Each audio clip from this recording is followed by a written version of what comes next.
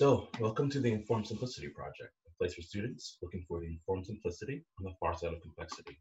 Today, I have someone who I'm super excited to have, Linda Weiner, who is a sex therapist and one of the co-authors on an incredible book on Sensate focused therapy. We're going to have a lot of things to talk about today, but before we get in, I'd love you to give any sort of brief introduction to yourself, Linda. Okay, brief introduction. So I'm a licensed clinical social worker, and then I had hopes of becoming a therapist, and so I got training in therapy and became a licensed certified sex therapist and worked at Masters and Johnson where I trained. That's a story in and of itself. Yeah. And I've been in private practice now for about 20 years. And a colleague and I, Constance Avery Clark, as you mentioned, co-authored a book. I love training. I love educating people. And I'm still doing therapy. I will probably remain doing therapy and supervision. Those are my loves. Mm-hmm. And the book itself is really cool. It's the illustrated manual to Sensate Focus. And it's just sort of like a really big book with lots of pictures. It's such a, the pictures really make it more engaging. Mm-hmm. And it doesn't have the feel of a textbook at all. Mm-hmm. But it has the technical sort of understanding that lots of textbooks have. Mm-hmm. So it's really a good mix, in my opinion, of two different things. Mm-hmm. That was our goal. Our goal was for visual people to be able to assist them in understanding how you do sensate focus. For people that like a lot of theory, we've got the theoretical background and the survey of literature.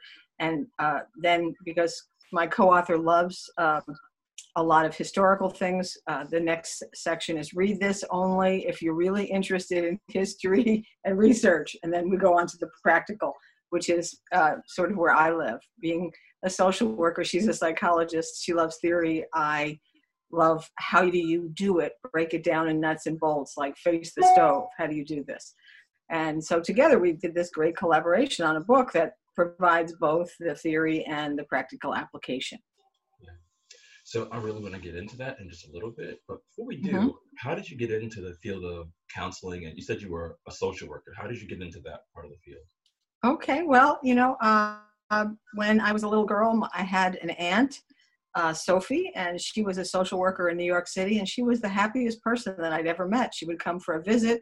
She was a big woman. She laughed a lot. She had a purse filled with candy. If you admired something, a necklace she was wearing, she was generous and would take it off and give it to you. That is the kind of person my Aunt Sophie was. And I thought, my goodness, I'm going to find out what Aunt Sophie does for a living. I want to do that.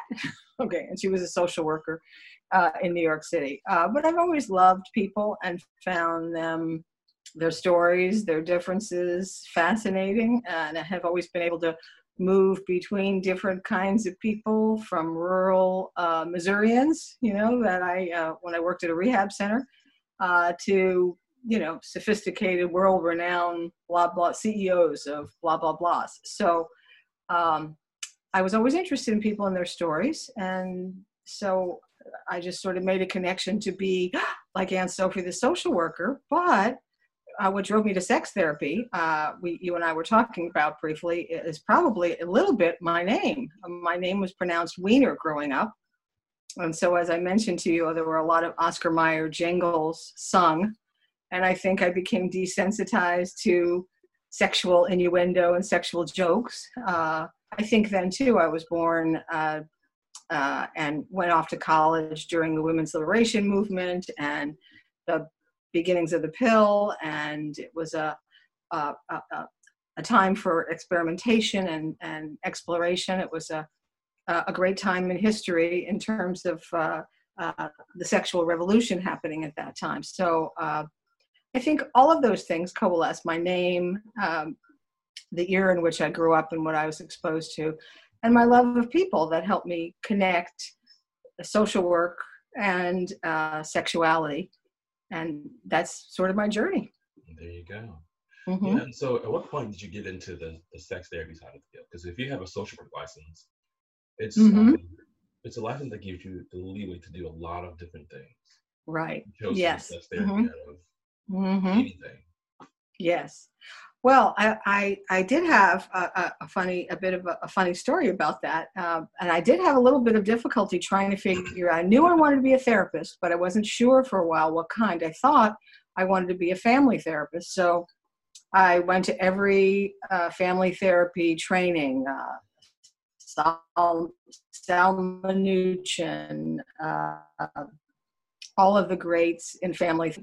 But I had taken a job in child welfare right out of the School of Social Work. I'd actually gone to University of Missouri Columbia on a scholarship stipend, and I owed the state of Missouri 2 years for the 2 years they supported me and paid my educational costs. And at that time, they had just passed the child abuse hotline law, where for the first time people could report suspected child abuse. And they had hired one person who was in Jefferson City on a cot with one telephone. Okay. And when they started publicizing, the calls went off the charts. And all of a sudden they needed to build out, capacity. So a lot of social workers who were graduating at that time were swept into the child welfare system and I wound up in a foster care position as a child care worker. And what was interesting is I sort of got child physical abuse. If you were beaten, if you were mentally ill or had a drug alcohol problem or all of those, you might, in a state of frustration, beat your child if you were neglected growing up. I got that. What I didn't get was sexual abuse. I found those cases fascinating because quite often, it was a big surprise that at least some of the dads that were being inappropriately sexual with their daughters, stepdaughters, and sons were, quote, good fathers other than this. And so I learned a lot working in that program because the kids didn't want me to tie daddy up at the anthill and drizzle honey over his body. They wanted me to fix this part of daddy. So that became my specialty. And after I did foster care for a while and was a supervisor, I started being a trainer for the state of Missouri. And as such, I got a chance to review proposals for providers in the community that wanted to have contracts to treat child welfare families. So across my desk came this proposal from Masters and Johnson Institute. Those are the folks that invented sex therapy. Those are the folks that figured out what happens in the body when the body is aroused, and basically the science of what happens with arousal and orgasm. And so I was thrilled that, oh my gosh, I get to see this proposal that's for treatment of the whole family in incest and child sexual abuse cases, where the family would be screened, separated, each component of the family, then family therapy, groups for the survivors.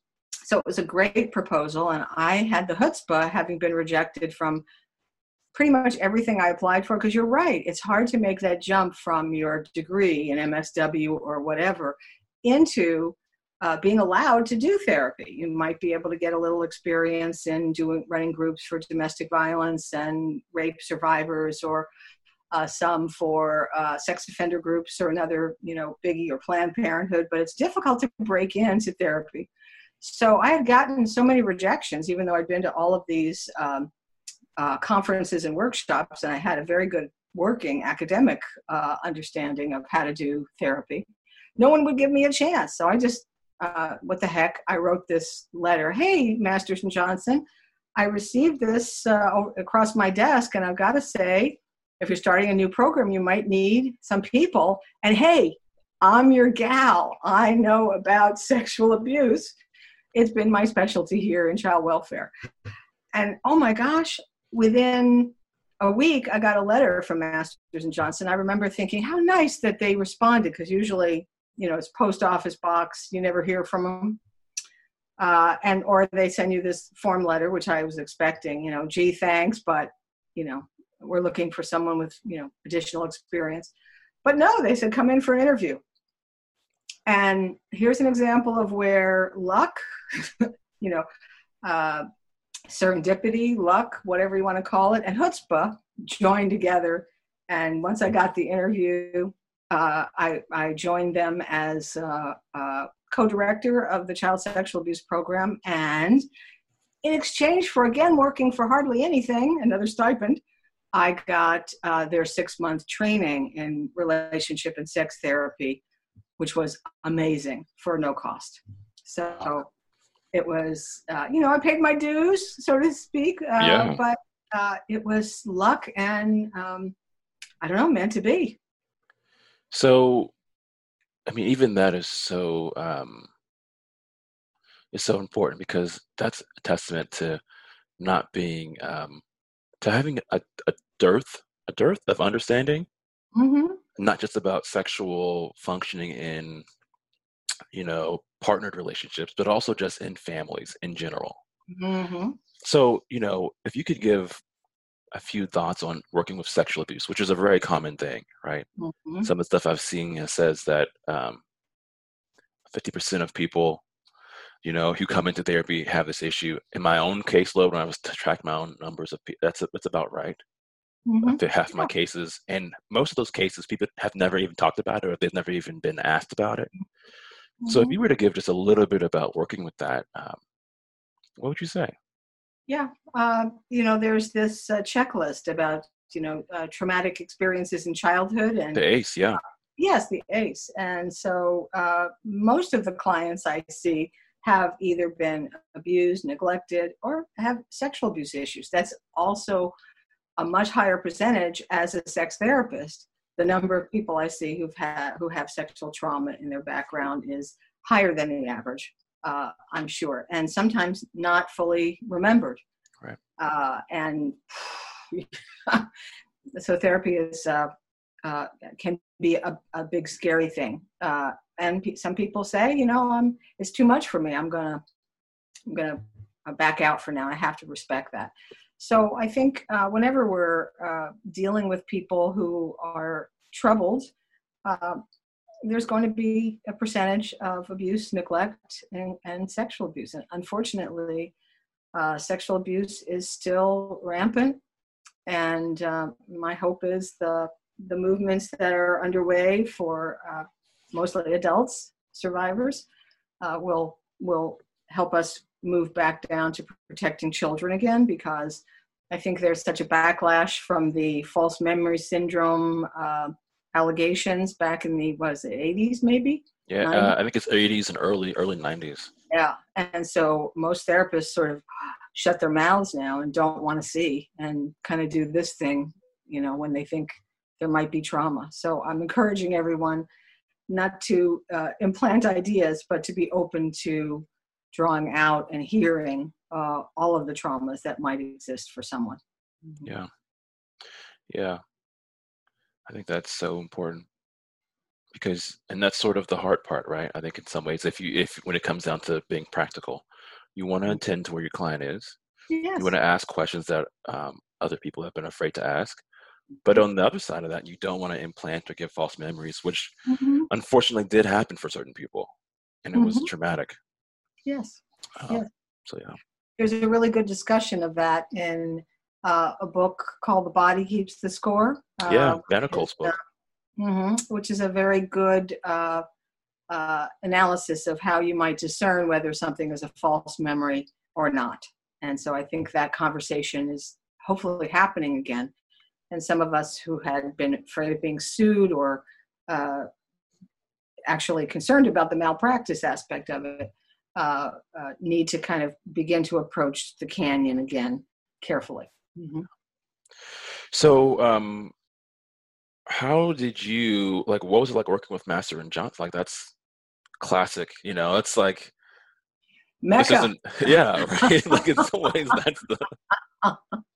And there were other really important people who were doing really important work, but their influence, I think, can't be understated. Absolutely. So, yeah, I mean, what was that like? So what it was like was absolutely fascinating. I had the kind of training that you can only dream of. In this 6-month program, you would get a lecture, let's say, on a sexual dysfunction.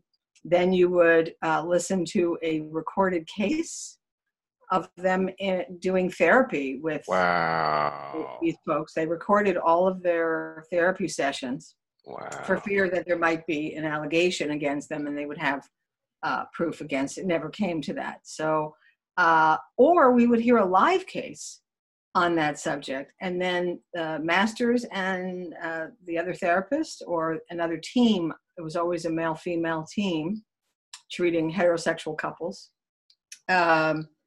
would come in, and we could ask, well, why did you do this instead of that? Or what was your thinking? Or, you could ask anything, and it was a live lesson in how to do it. It was amazing. I can't say enough what an impact that had. Mm-hmm. Wow. And was that different than the Sensate Focus stuff? Like, was it more like relational, or was it just all intermingled, or what was the? Yeah, I mean, Masters and Johnson are known for behavioral intervention. Sensate Focus was their invention, and I'll tell you a little about the history of this. So Masters theorized that most sexual dysfunctions, if they weren't medically induced, were in a problem related to anxiety. Particularly, he was a specialist in erectile dysfunction, where anxiety was one of the key things that was a problem, which kept an individual who had no medical problem from getting an erection or keeping an erection. And so he theorized this was anxiety related, and Virginia Johnson contributed to the field. She was a child who her mom would trace her face to help her calm herself and relax her. And so you should talk about that. I don't think people remember what tracing is. Relaxing experience. And so she then suggested that what they would do is have couples relax with one another by touching one another in a way that, wasn't to turn one another on or to make something happen, just as a kind of all over soothing, connecting, what we understand now as a mindfulness practice and a somatic practice of getting back into the body and out of your head. Okay. Which that's what good sex is about. Being there for yourself, which is not it's self-centered, but we have called it selfish, but that's really what happens is you're in your own experience and your mind is shut off and you're in your body. And this Sensate Focus replicates that while helping a couple feel connected to one another, because touch is magic. So that is a big part. It's the fulcrum, if you will, of the therapy. So you work with the individuals and the couple with their intrapersonal, their own issues, their interpersonal issues or interactions, and then the sensual, which becomes sexual through the Sensate focused touch. So the therapy involves both the inside and the outside of the bedroom, because as I say, when couples call and they say, well, we've been in marital counseling, but our sexual problem hasn't, gotten fixed, but we still have some communication problems. Do we stay with the marital therapist and then see you? And I was like, no, I really don't know how to get the genitals together if I can't get the hearts and minds together.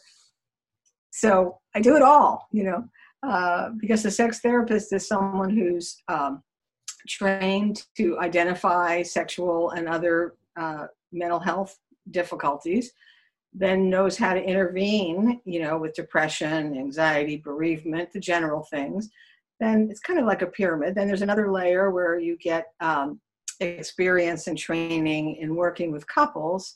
And then on top of that is the top of the pyramid, the sex therapy training. So you know how to do everything all the way up and through the sexually intimate part of someone's relationship. So it takes a while to get certified and to get your feet wet in this field. Yeah. I have a friend who's thinking of doing sex therapy certification through ASACS very soon. Yes. And I'd love to talk to you about that. But before we do, let's talk a little bit about Sensate Focus, because you wrote the manual, and even that story is sort of fascinating. They never wrote the manual before. No. So when I was trained there in 1982, they were describing Sensate Focus as you touch for yourself, you focus on your own sensations, and you bring yourself back from distractions.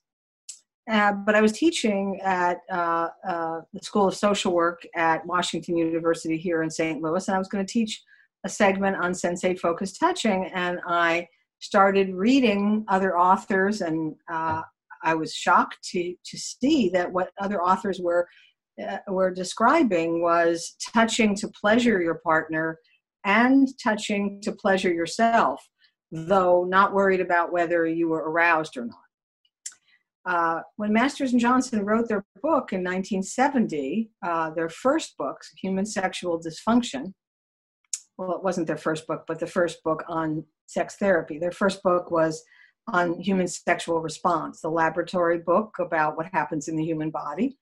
The second book was about how one applies what we learned about optimal sexual functioning to people who are having sexual difficulties. And in that description, in their 1970 book, oh my God, there was this discussion of sensate focus that was, touch to pleasure each other, this indescribable, it was very flowery and romantic. And I was like, oh my gosh, this wasn't how we were trained at all, because the very basis of removing the anxiety through sensate focus is not just the anxiety about whether I have an erection or not, as the 1970 instructions said, don't worry about whether your body functions or not. But also, I don't think they really got it that at that time that when you are telling people to touch to pleasure yourself and the other person, that is also pressure. So while they're taking away pressure to respond sexually, they weren't necessarily taking away pressure to feel pleasure or to give pleasure. So I think somewhere between 1970 and the time I was trained, they changed the concept to, we don't care if you feel pleasure.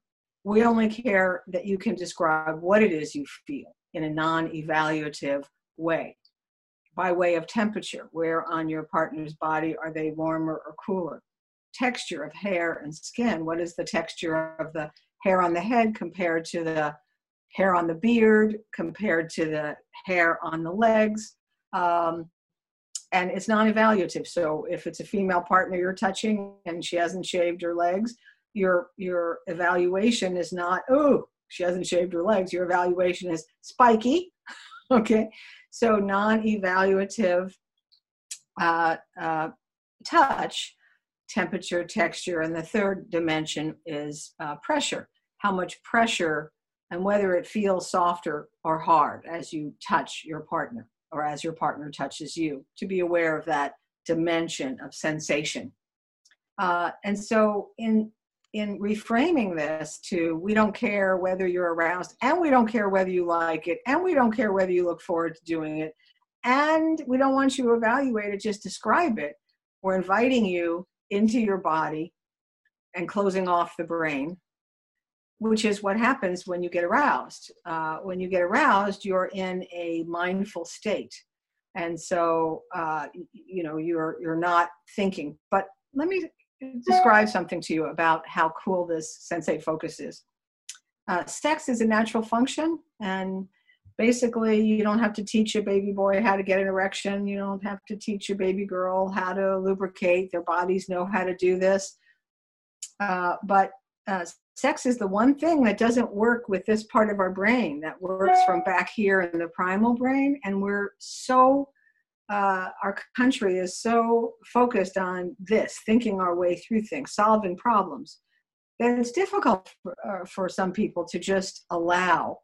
And so all natural functions are not controlled by this part of the brain. And so when you think about sensate focus and how it works to help people be in the present moment, be mindfully connected to their body knows how to turn on and does so. And so we talk about it being similar to sleep.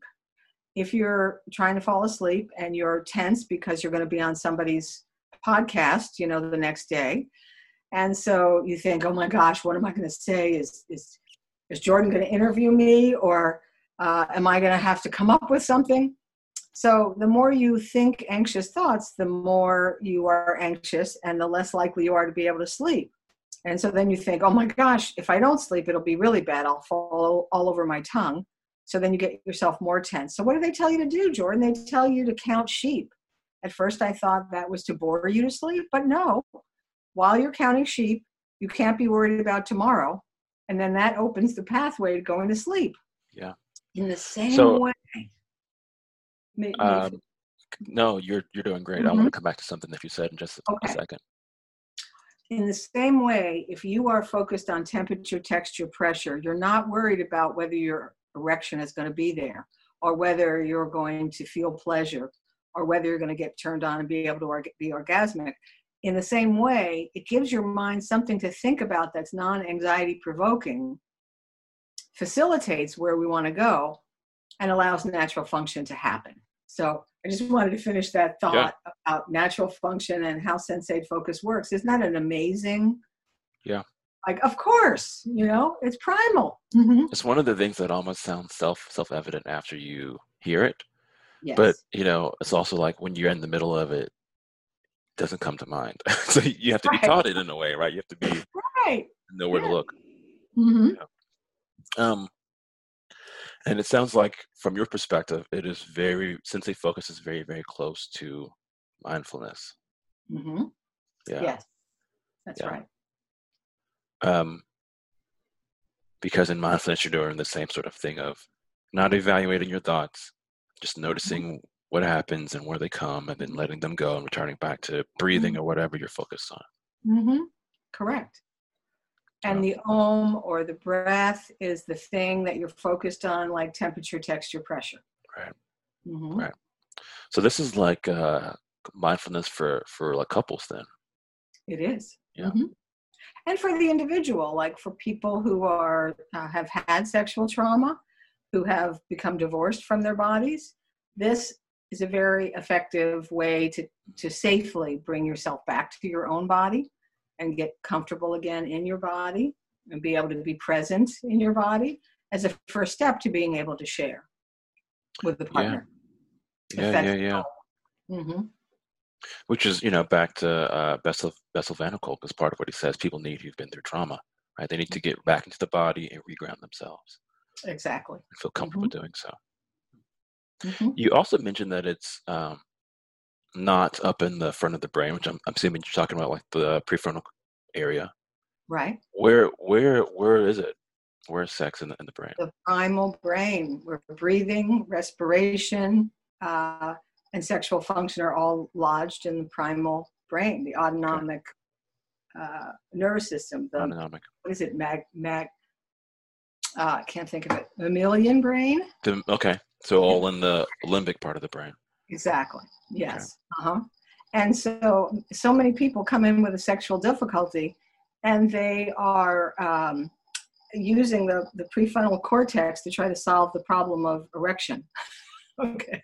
And it doesn't really work. And sometimes I have to talk to them about where we're going with the Sensate focus. And the analogy I use is many people are able to connect to this one. So when you get in a shower and the water is just the right temperature, some people don't do this, but many people do, where they put their head in and they're like, you're suspended. I said, what are you thinking about then? And nothing. Okay. That's exactly where we want to be. We want to be drowning in sensation. It's there. If we just turn our brain off and we tune into it, it's there. The sensation will take your body where you need to go in order to be aroused and be responsive. Yeah, that is very enlightening. I've heard lots of sex therapists and sex coaches talk about how everything is sexual. And I've in the past, I've been like, that's a little bit of an overblown statement. But if you think of it that way, right, of being able to be fully in your body, enjoying that sensation, being in the moment, then yes. In that sense, there's a lot of sensualness, right, that is going on all the time. Absolutely. Yeah. And are you tapped into that, or are you stuck up in your brain always trying to figure everything out linearly and cognitively? Exactly. And so some of the smartest people have the most sexual difficulty because they're so effective in thinking their way through and researching and understanding and not being in the body. There are some people who take a shower to get clean, They take a walk to get exercise and don't ever notice the sway of the body and how the breeze feels on you and so on. So it's so important to help those people as part of the process become more physical and become more aware of things, from smell to taste to touch. Because we have overemphasized in our culture the importance of cognitions and the problem-solving parts of the brain. Yeah. I think I also like how you're talking about this, because there is a somatic intelligence, and there's an intelligence in the body. Of course. And I think that we're so primed to not think about that even to say that sounds sort of woo-woo. But it's the same sort of intelligence that good athletes have, that good dancers have.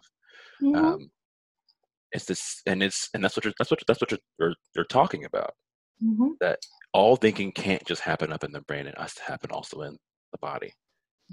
And we do that all the time. But to what degree do we do it? Yes. And do we do it well? Yeah. Not thinking, just allowing ourselves to be in a visual space or creative space.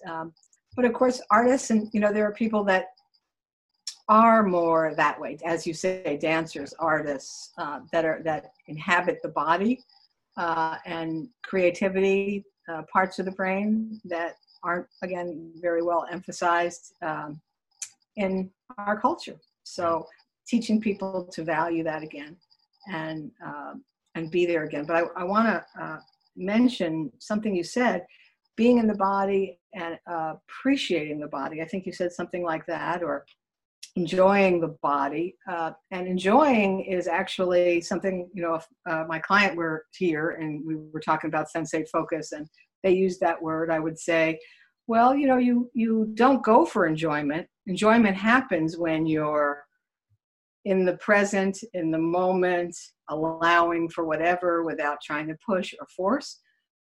It's like, have you ever had a good time at a party when you're asking yourself, am I having a good time at the party? Yeah. Never.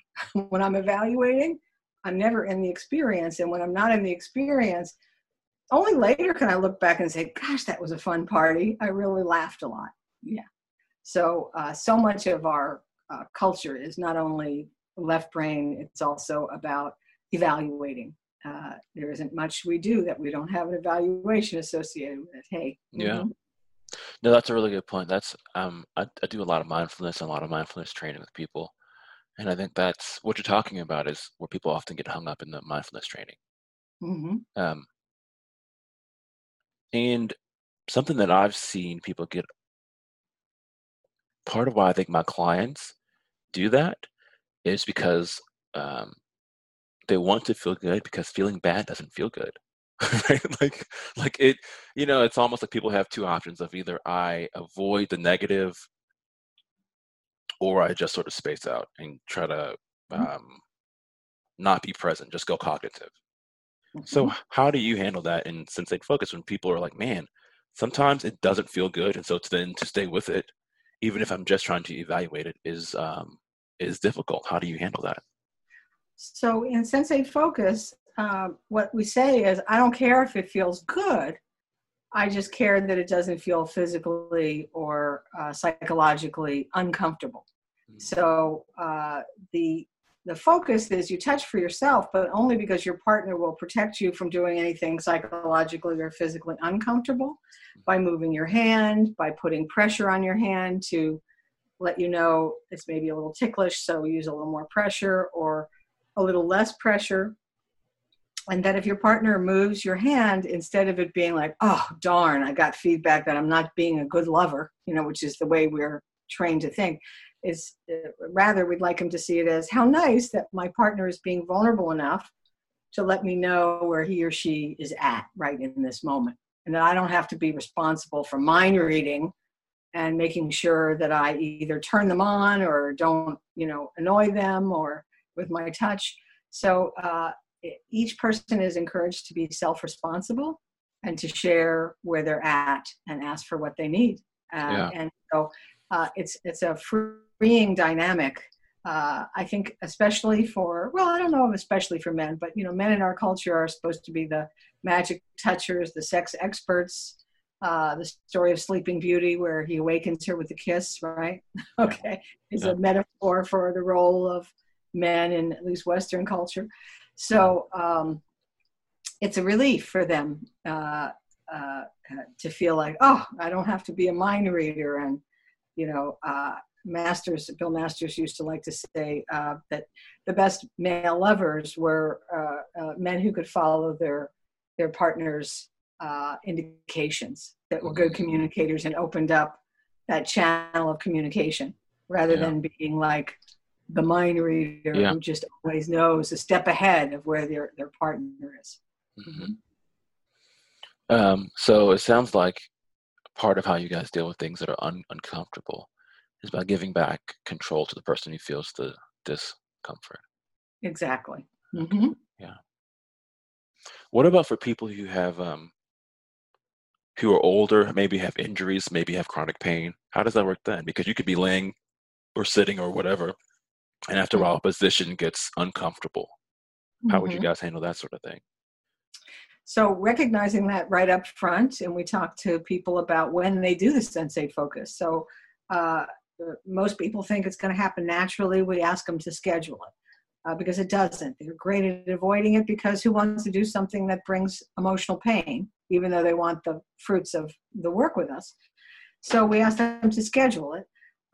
And, scheduling for people who have arthritis or physical pain, we say, okay, what's a good time for you when your medication is kicked in, and before you've worn out? So it might be 10 o'clock in the morning, tools for people who have either limitations or pain. And so there are wedges of all kinds available as an aid to get you the right angle. There are swings that take pressure off and also, I guess, add some fun to your life. Being physical with one another in a swing. So all kinds of furniture and aids are out there now, which is wonderful to help people who have disabilities or who have pain or illness issues. Okay. Yeah. And I think that's where the expertise of the sex therapist also comes into play. Knowing the types of things that typically help in these situations, for people who have some sort of handicap or have some sort of injury or illness, being generally familiar with how bodies respond and what has typically been comfortable. Yeah. What's been nice is to see over the years how much more attention sexuality has gained with people in the cancer field. It used to be that cancer survivors were told, hey, don't worry about your sex life. Just be happy you're alive, kind of thing. Well, people are now more out front about wanting a part of their quality of life is their sexual side, their sexual selves.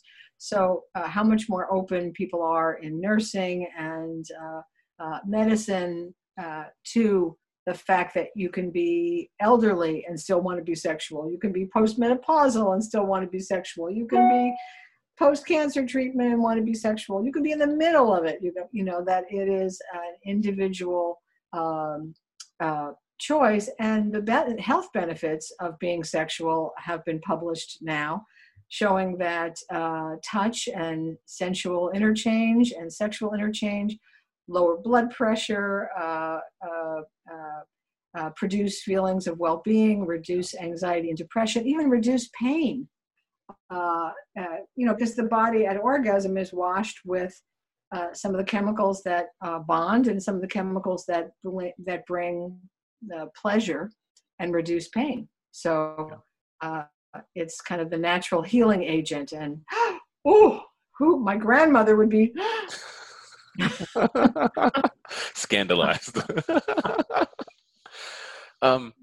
So look, that's a brief overview of Sensate Focus 1, and everyone needs to get the book. I got the book even before I taught the class because it was just a great book. What about Sensate Focus 2?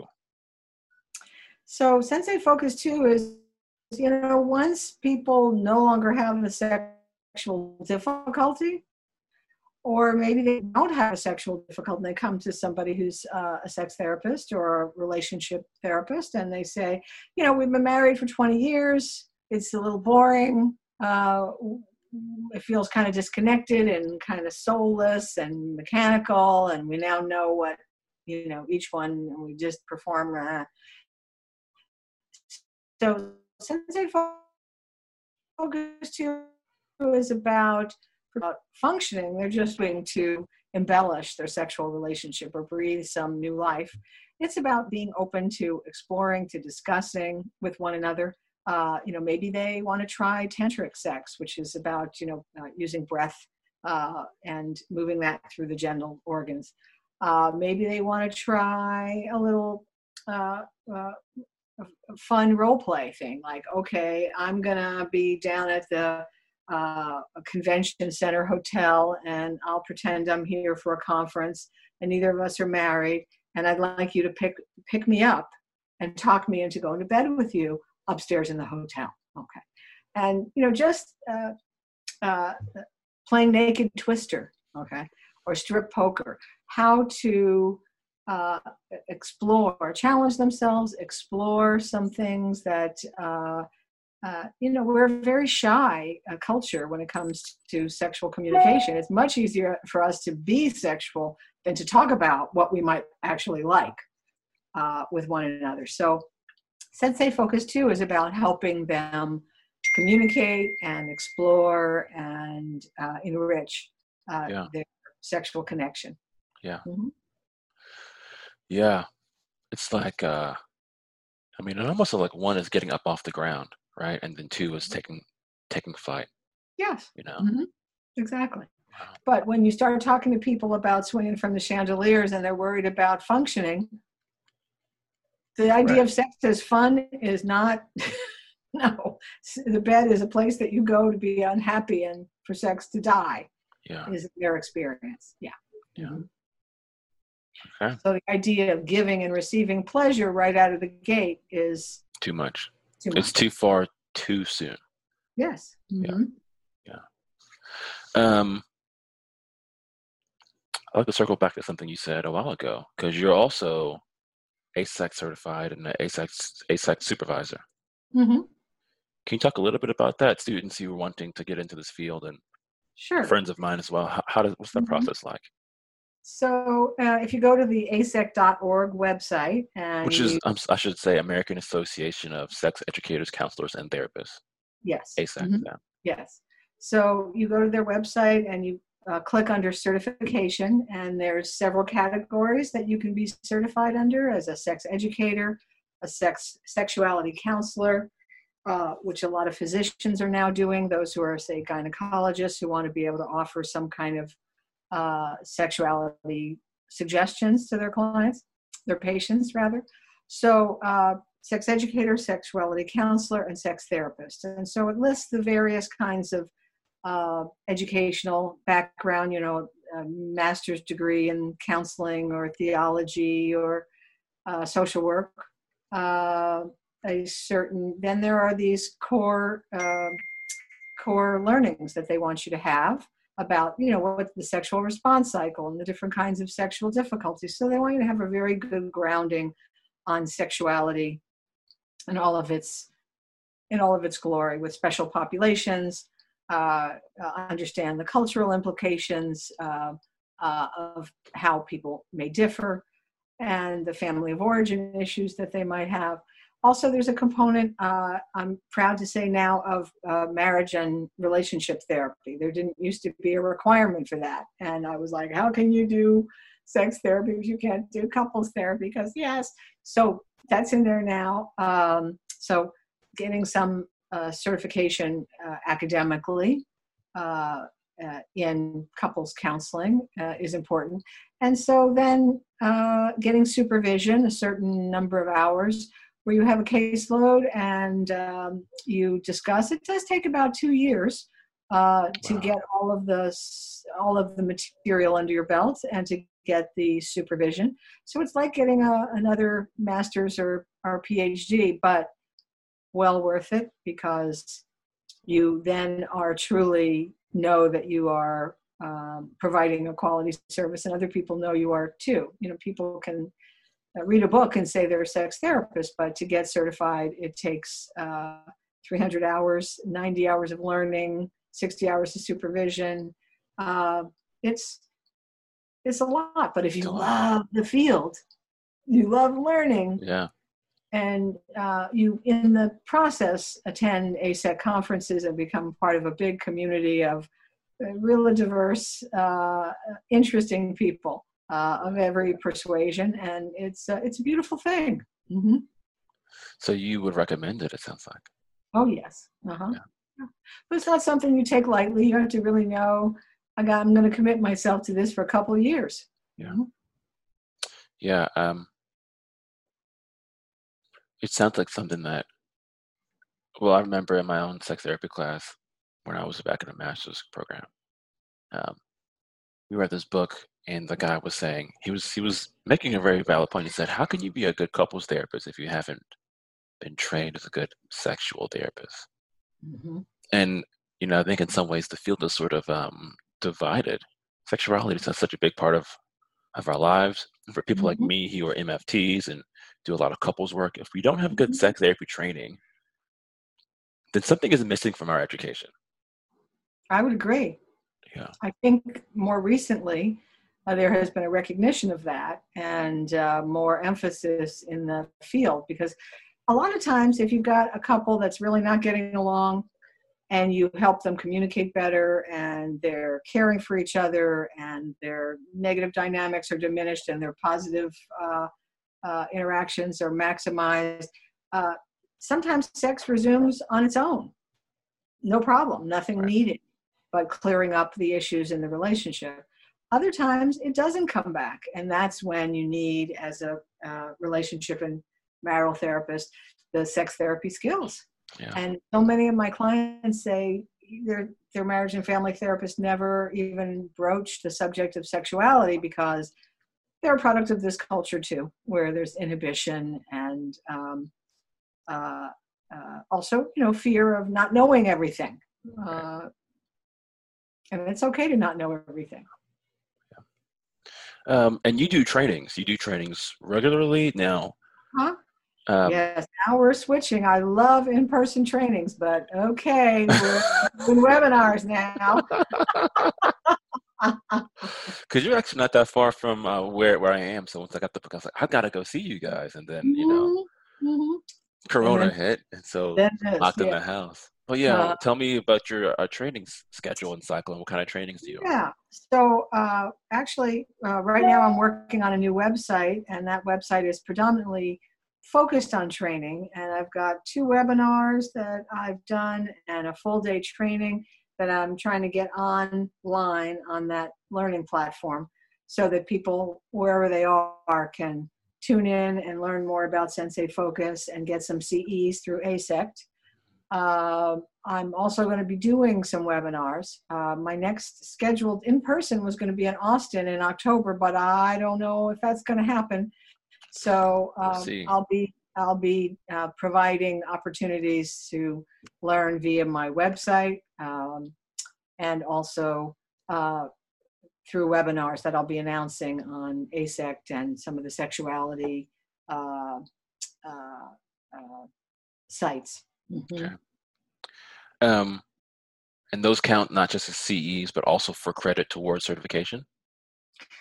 They count toward ASEC certification to get accredited. As a social worker, I'm not sure yet if I'm going to try to get CEs for social work and LPCs and PhDs. I'm just kind of going to see how it goes with ASEC certification. Mm-hmm. So look, we're running up on our time here, and I have just a few more questions, and I want to be respectful of your time. Mm-hmm. Thank you. So before I get into my last question, I want to ask, like, if people walk away from this hour-long conversation with one major point, what would you want them to walk away with? I would love them as counselors of the future or counselors in the present. I would love them to learn a bit about Sensate focus and get somewhat comfortable, because you don't have to be a thoroughly trained sex therapist to help people if their problem isn't too severe. And in particular, let's say it's low desire or no desire, which is the most common sexual difficulty, and they're working with a couple, then giving them Sensate focus suggestions and not even doing much more than just, checking in with them about how that went and seeing if they're doing them, if they're able to do those three things, touch for self, focus on sensations, bring themselves back from distractions. What most marital counselors tell me is that, oh my gosh, we didn't get very far in Sensate focus, and the things that I was working on them, to be kinder to each other and to be less reactive to, the toothpaste tube being squeezed from the wrong place. Once they started doing the touching, they suddenly got less irritated with each other, felt more bonded to each other, felt more connected with each other, felt more loved by each other, because touch is primal. Yeah. So even if there's not a sexual difficulty, or if it's one that you may not know how far you can get, I would suggest that you try Sensate focus with your couples. Yeah. All right, my last two questions. What do you think is on the far side of the field? What's on the horizon? What do you think, man, people should be looking at this now, but it'll be commonplace in 20 years? Or won't, but is overlooked and needs to be brought to the forefront? What's on the horizon? Well, what's on the horizon, I think, is there are a number of people who have spectrum disorder, who have difficulty finding partners. And we understand how important touch is. So that is one of the things on the horizon. How are we going to deal with a large percentage of the population? Well, large if you're one of them who has difficulty finding partners. There are some social skills training and that sort of thing. But I think being more liberal about surrogate partnership, where people can have someone who's like a masseuse, but it is a professional relationship in which there is the availability of touch and sexual interplay. There are a lot of people working on robot partners, and it's quite amazing and I think controversial. But again, for that same percentage of the population of difficulty forming partnership, it's kind of a revolutionary and disturbing idea to a lot of people. But I think we have to answer that question, because what we have now are a lot of lonely people, even people that aren't on the spectrum, and people of every age. Touch is such an important issue. How are we going to meet that need? That's on the horizon for us to figure out. Yeah. You say that, and it sounds like you're really saying, hey, we're moving into a country that is becoming more and more touch hungry. And as people, we need to be touched. And so what does that look like in the future moving forward? And for people who aren't neurotypical, we've got to figure that out. Exactly. Yeah. Because here we are, we're not even in person anymore. We can't shake hands. Right. Even those of us, who, how should we say, we might have had the virus, and I hope ultimately it'll be like, the group chats with people in HIV categories, where we'll be able to say, hey, have you had the virus, and are you safe now? Do you have antibodies? Because we are so touch hungry, and we want human connection, and we want to be in person. Yeah. That really resonates with me. I'm about to have my second kid, and I just picked up a book from one of my mentors called Touch, and it's all about how infants need touch to develop. And I'm sure about all the early studies about failure to thrive, when kids would just literally wither because they're not being touched. And so in some ways, it sounds like Sensate focused, after talking to you, is weaving the touch back in to romantic or erotic relationships. Yes. And that's sort of the basic platform which everything else can then be built. Yes. Yeah. Because it reduces anxiety, depression, loneliness. Yeah. Even self-touch helps you feel more peaceful, at peace, more mindful. Yeah. So yes, for all those people listening, focusing on touch and being touched. Yeah. Yeah. Oh my gosh. And that is more needed now than ever, because we're so